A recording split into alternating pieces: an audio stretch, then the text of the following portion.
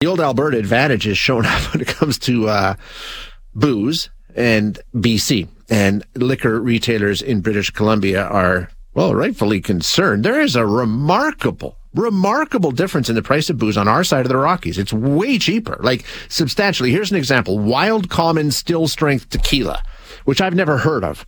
In Alberta right now, you can get it on sale for $125 a bottle, okay? You go to BC, it's $250. Maybe you're a wine drinker. There's a Malbec made by a winery that I can't pronounce, but it's $13 a bottle in Alberta and $22 in BC. And there's all kinds of examples like that. There's tons.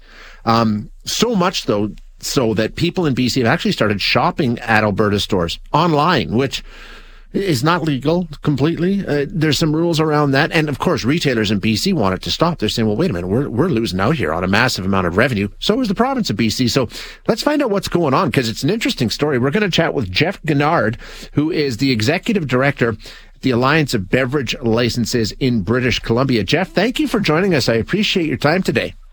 Oh, it's my pleasure. It's it was news to me. So just bring us up to speed. What's going on here? Is it retailers? Is it individuals? Is it bootleggers? What's happening here?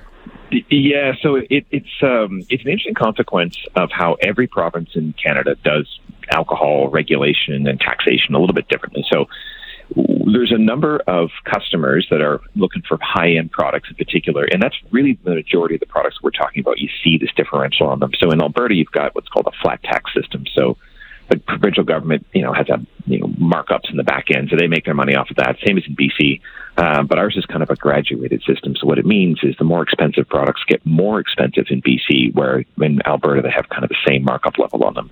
So at the end of the day, one of my favorite whiskeys is $110 in the store that I buy from in Alberta, but I could go online and buy it for $72 as a consumer in Alberta.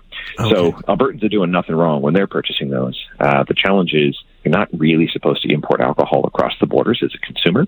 And this is only just happening with consumers. I mean, if you're a pub or a restaurant or a bar or something like that, you have different legal ways that you're supposed to source alcohol from. But for an individual consumer, at some of those price points, it's significant. And we're seeing every week more consumers in that price point seem to be purchasing and ordering from Alberta and shipping them into BC. Okay, so all right, so it's not some sort of gray market that's emerged in bars in the Lower Mainland are being supplied out of a liquor store in Edmonton. Gotcha. And is it we're not seeing that. Is it primarily higher end liquor, like you say, where the markup gets more dramatic in BC versus Alberta? It's the higher end? Predominantly, yeah. No, there's some products in the lower end too, depending on what goes on there. But yeah, it's really the high end products, and so some liquor stores in BC they cater to sort of high end clients, and they have premium wines, premium tequilas and spirits. Yeah. Those are the ones that are seeing their sales disappear to Alberta, because customers, if you're the kind of person who's buying $1,000 bottle of whiskey. It's one of the rarest, most exclusive whiskeys on the planet. In Alberta, that one could end up being hundreds of dollars cheaper. So you can see what a consumer's going to do. If you're into the price point, the one I was talking about of like $110, and you see it for $75, that seems like a great deal until you add in the shipping charge, because alcohol is pretty heavy as it goes through the mail. So that can end up costing you $30. So the saving isn't as significant. I was also in Fernie yesterday, which is right along the BC-Alberta border, and they're concerned, though, that some Albertans, it's really close, right? And some British Columbians might choose to go back and forth across the border. To be clear, that is illegal, although it's a bit of a stupid reason to be illegal. If you think about it, you can transport a whole bunch of other goods across the border. We're all one country, so it wouldn't seem to make sense. But that's a rule that has been in place for a while that, at some point we'll come to some logical changes on that. But in the interim, we're really looking at the high-end market for the most part. And, one of the frustrations from the retailer side is liquor retailers, the same as the hospitality industry and others, we're still trying to recover from the pandemic and additional wage costs and labor costs and inflationary pressures in BC. So you can understand where consumers are coming from and the concerns of those businesses that are losing them. So what's the ask here? Because like you say, I mean, it is illegal technically, but nobody seems to care. Is that one of the things, speaking with the liquor control boards in both provinces and saying, hey, let's pay attention to this?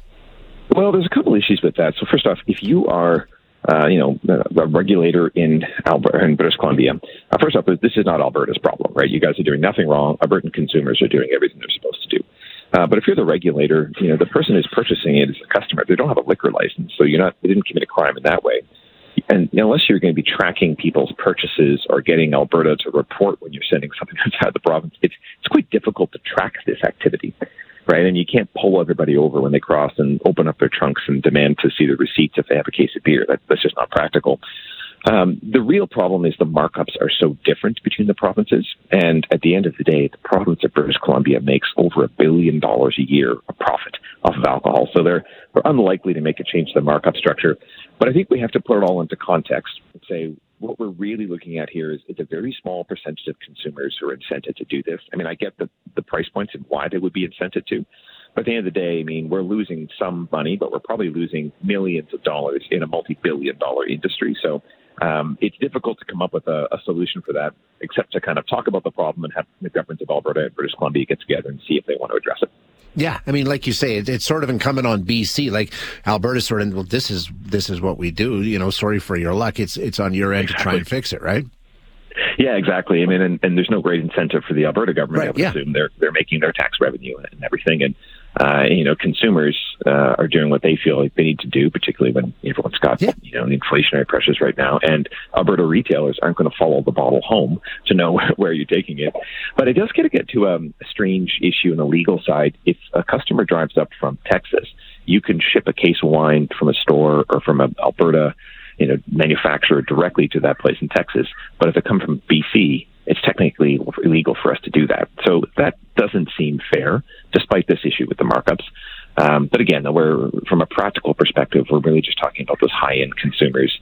And that's probably not a priority for other governments right now if people can afford to purchase that amount of alcohol. Interesting. I had no idea this was going on, but I mean, you're right. Not only are you, as a retailers, losing revenue, so is the government. I mean, the BC government, it's not probably going to affect the bottom line, but that is tax revenue that's going to the Alberta government instead of the BC government. Yeah, and our province, just like British Columbia, or just like Alberta, has a whole bunch of other priorities that they need to invest in: healthcare and affordable housing, and all kinds of other issues. But I look at your question earlier, asking about sort of the pubs and the hospitality industry, if they're incented to purchase them. I know that it frustrates them when they look at the price differences, because sometimes those prices are being sold to a retail customer cheaper than a pub or a bar in British Columbia could purchase it from wholesale.